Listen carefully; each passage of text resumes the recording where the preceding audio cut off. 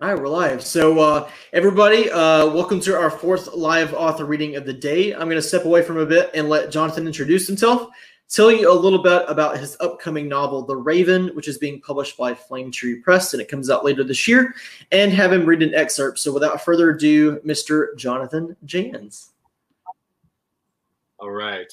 Am I coming through okay? There was a little hesitation on there. Am I good? No, you're good. All right. Thank you so much for having me here. I want to especially thank David Walters for giving me the opportunity to share this with you. I think it's a fantastic thing and a nice way for all of us here who have been isolated to kind of break the monotony and to connect a little bit, at least in this way. So as David said, my name is Jonathan Jans.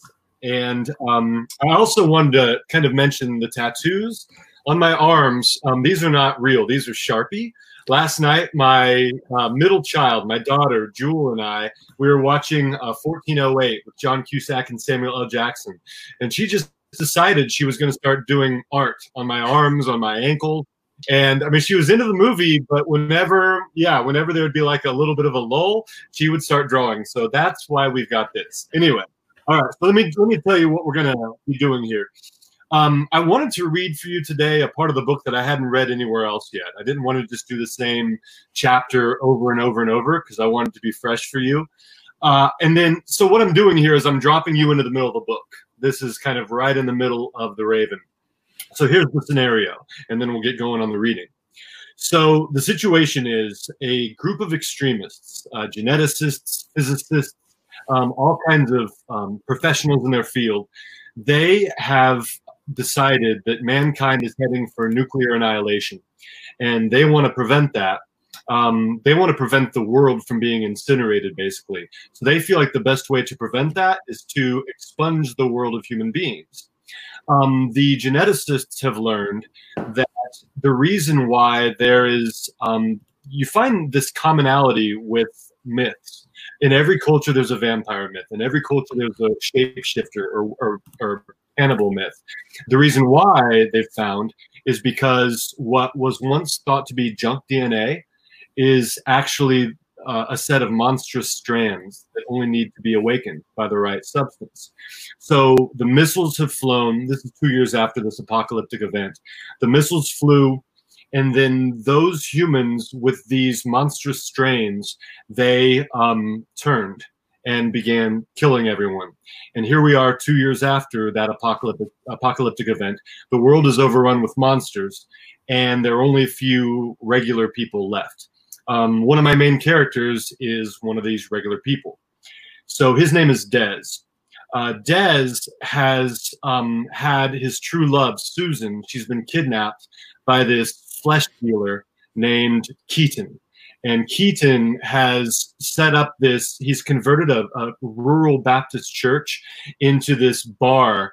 Kind of reminds me of the Mos Eisley Cantina in Star Wars, like a hive of a wretched hive of scum and villainy, or whatever the quote is from Obi-Wan. And so this church is now a bar where all kinds of murder and terrible things take place. Dez, my main character, goes to Keaton's house trying to find clues as to Susan's whereabouts, but he's caught, and now he's brought back to the Four Winds bar. He has been chained up 15 feet off the ground, as has this other guy who has wronged Keaton, and the other guy is a guy named Tom Chaney, and he's a werewolf, but he's currently in his human form.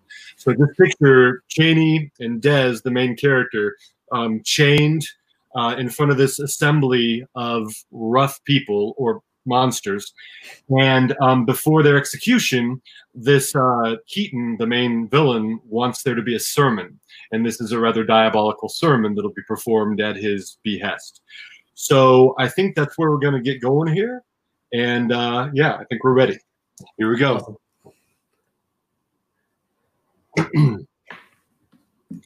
Dez finally reached a level more or less even with Tom Chaney, and the cranking ceased. The chains around his ankles weren't taut to the floor, but they didn't allow much movement.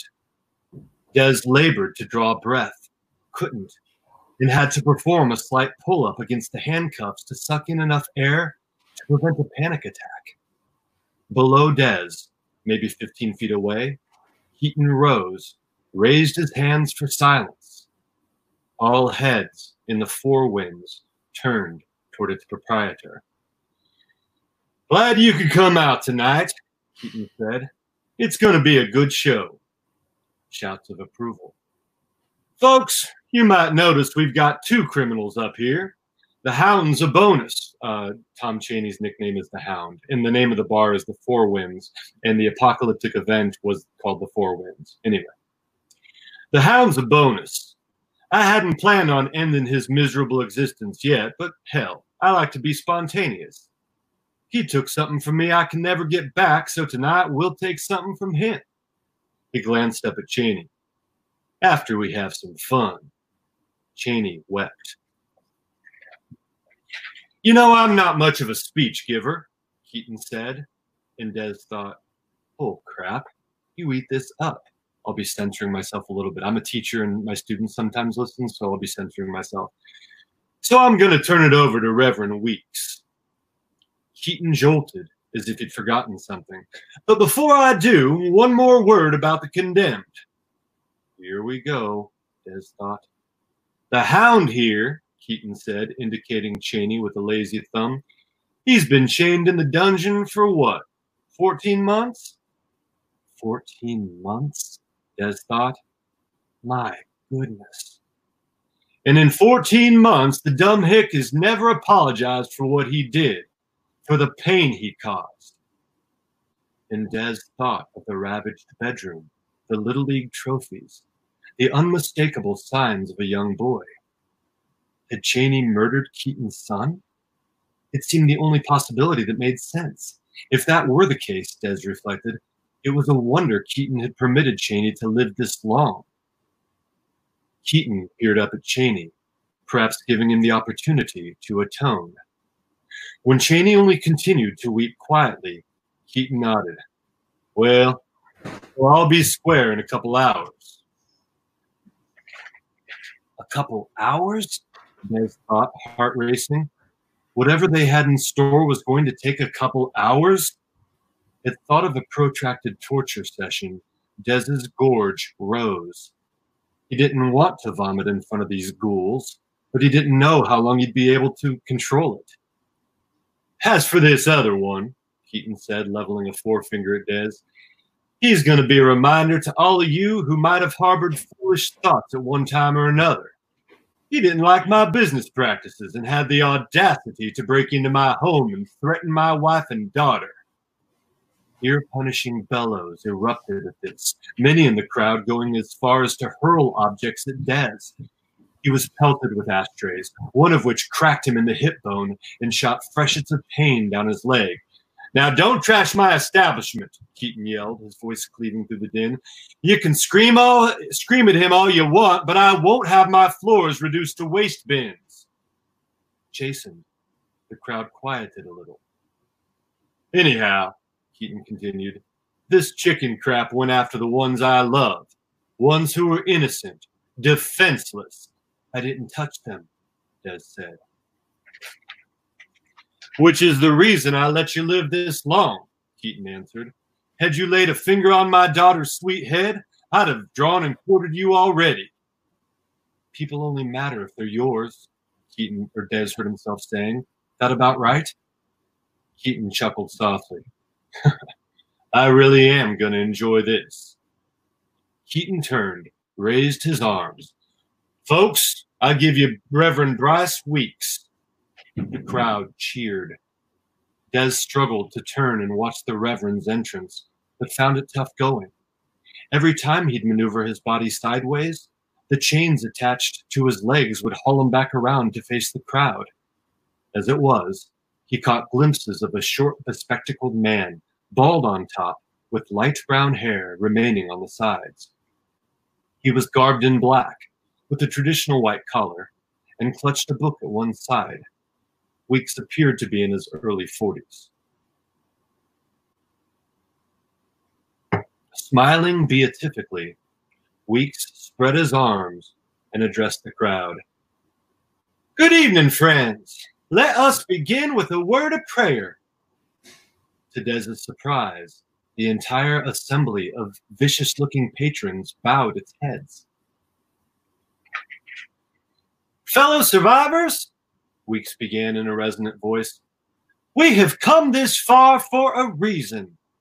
Many of us entered the New Order through tragedy and suffering, and we have all endured many a hardship."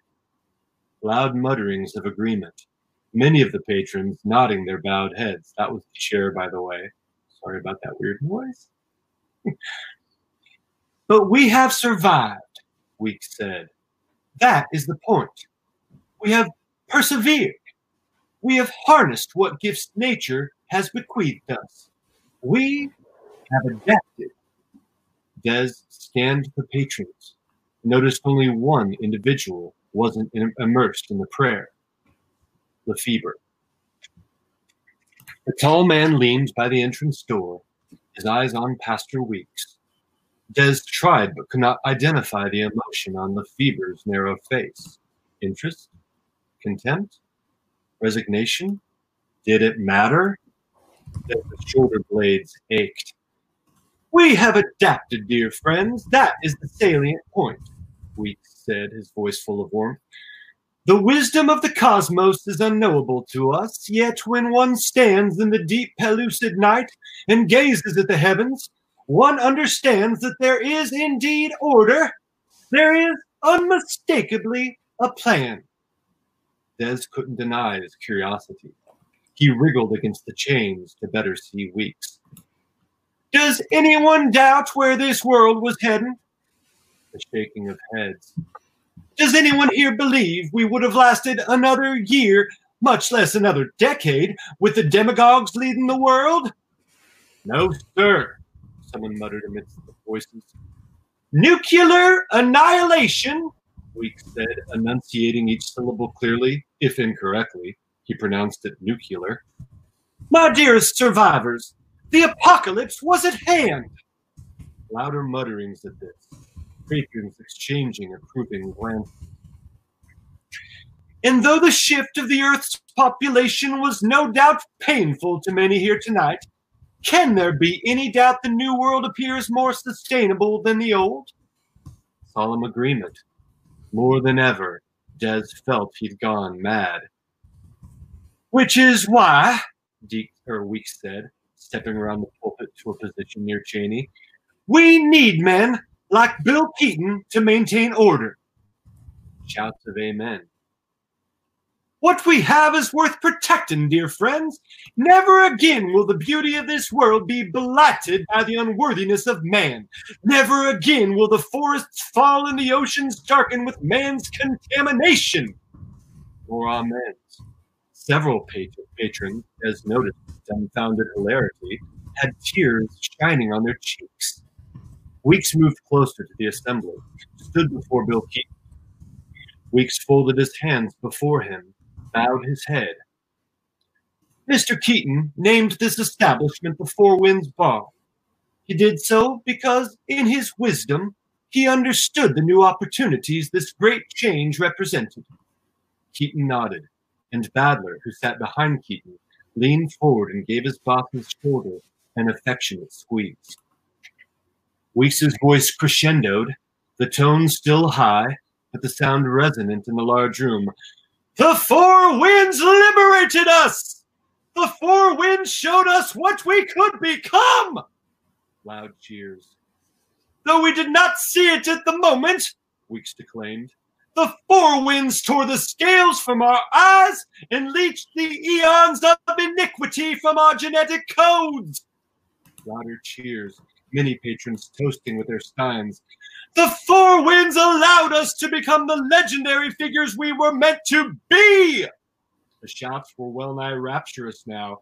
"And if we look around, dear friends, we see joy and fellowship. We see a healthy respect and a proper fear. We see—" The front doors opened, and every head in the room turned. In stalked a pair of figures in black clothes. Not only had Weeks stopped talking, but the rest of the patrons had fallen deathly silent as well. The figures, a man and a woman, both with long raven-colored hair and sinuous bodies, moved to the edge of the room, passing tables slowly, their eyes studying the patrons they passed. Des noted with apprehension how the patrons averted their eyes as the figures drew closer, as though, Medusa-like, the newcomers would turn them to stone. The figures were very pale, but then again, paleness was common these days. The figures passed under the left balcony and selected a table with empty chairs. There were 3 other men at the table, but they'd scooted their chairs to the table's fore in order to improve their view of the ceremony.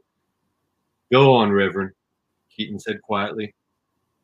Weeks gazed upon the newcomers a moment longer, then shook himself loose of his trance and cleared his throat.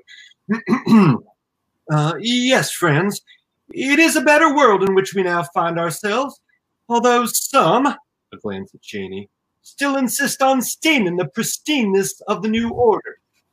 Des peered at Cheney and noticed he'd ceased weeping. Contrary to the rest of the patrons, Cheney was staring at the newcomers with interest. So, too, Des realized, was Lefebvre, whom the newcomers must have passed on the way in. Weeks dabbed sweat from his brow with a white handkerchief. "The new world, if it is to make good on the promise afforded it by the architects of the Four Winds cleansing event." Des felt the first spark of anger since he'd been strung up. Cleansing event? The phrase turned his stomach. "Must have order. It must," Weeks mopped his brow, "appoint sentinels to protect its sanctity." Movement from the newcomer's table drew Des's attention. He turned that way in time to see one of the black-garbed figures, the female, batten onto the neck of one of the men.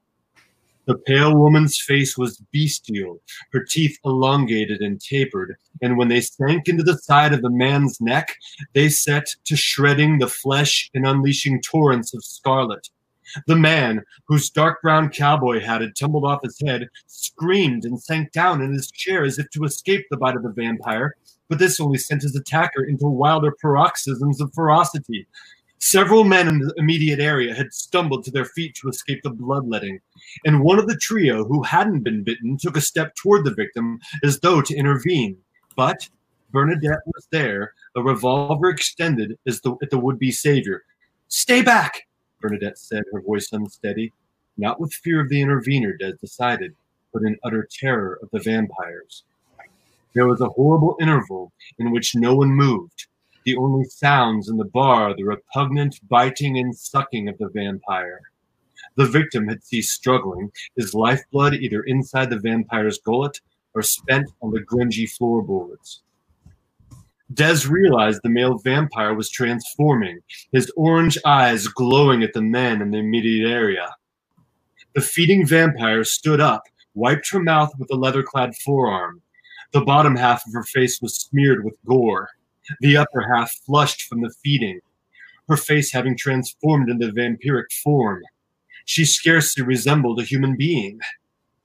That's probably a good place to stop. Very nice. Very nice. I will say I wasn't expecting all of the authors that we're reading today to really get that into their books. It's been kind of amazing.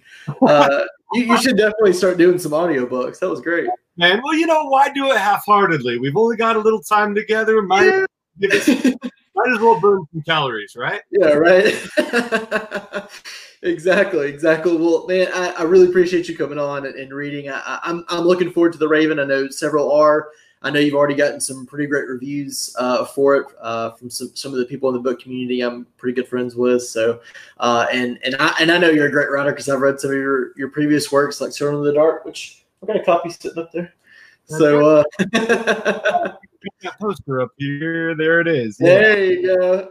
I appreciate that, David. Thank you, man. I appreciate it. Just thank you again for coming on, and we'll try to do something. I know we have kind of a podcast chat set up to go in June. I know we don't have a date or time yet.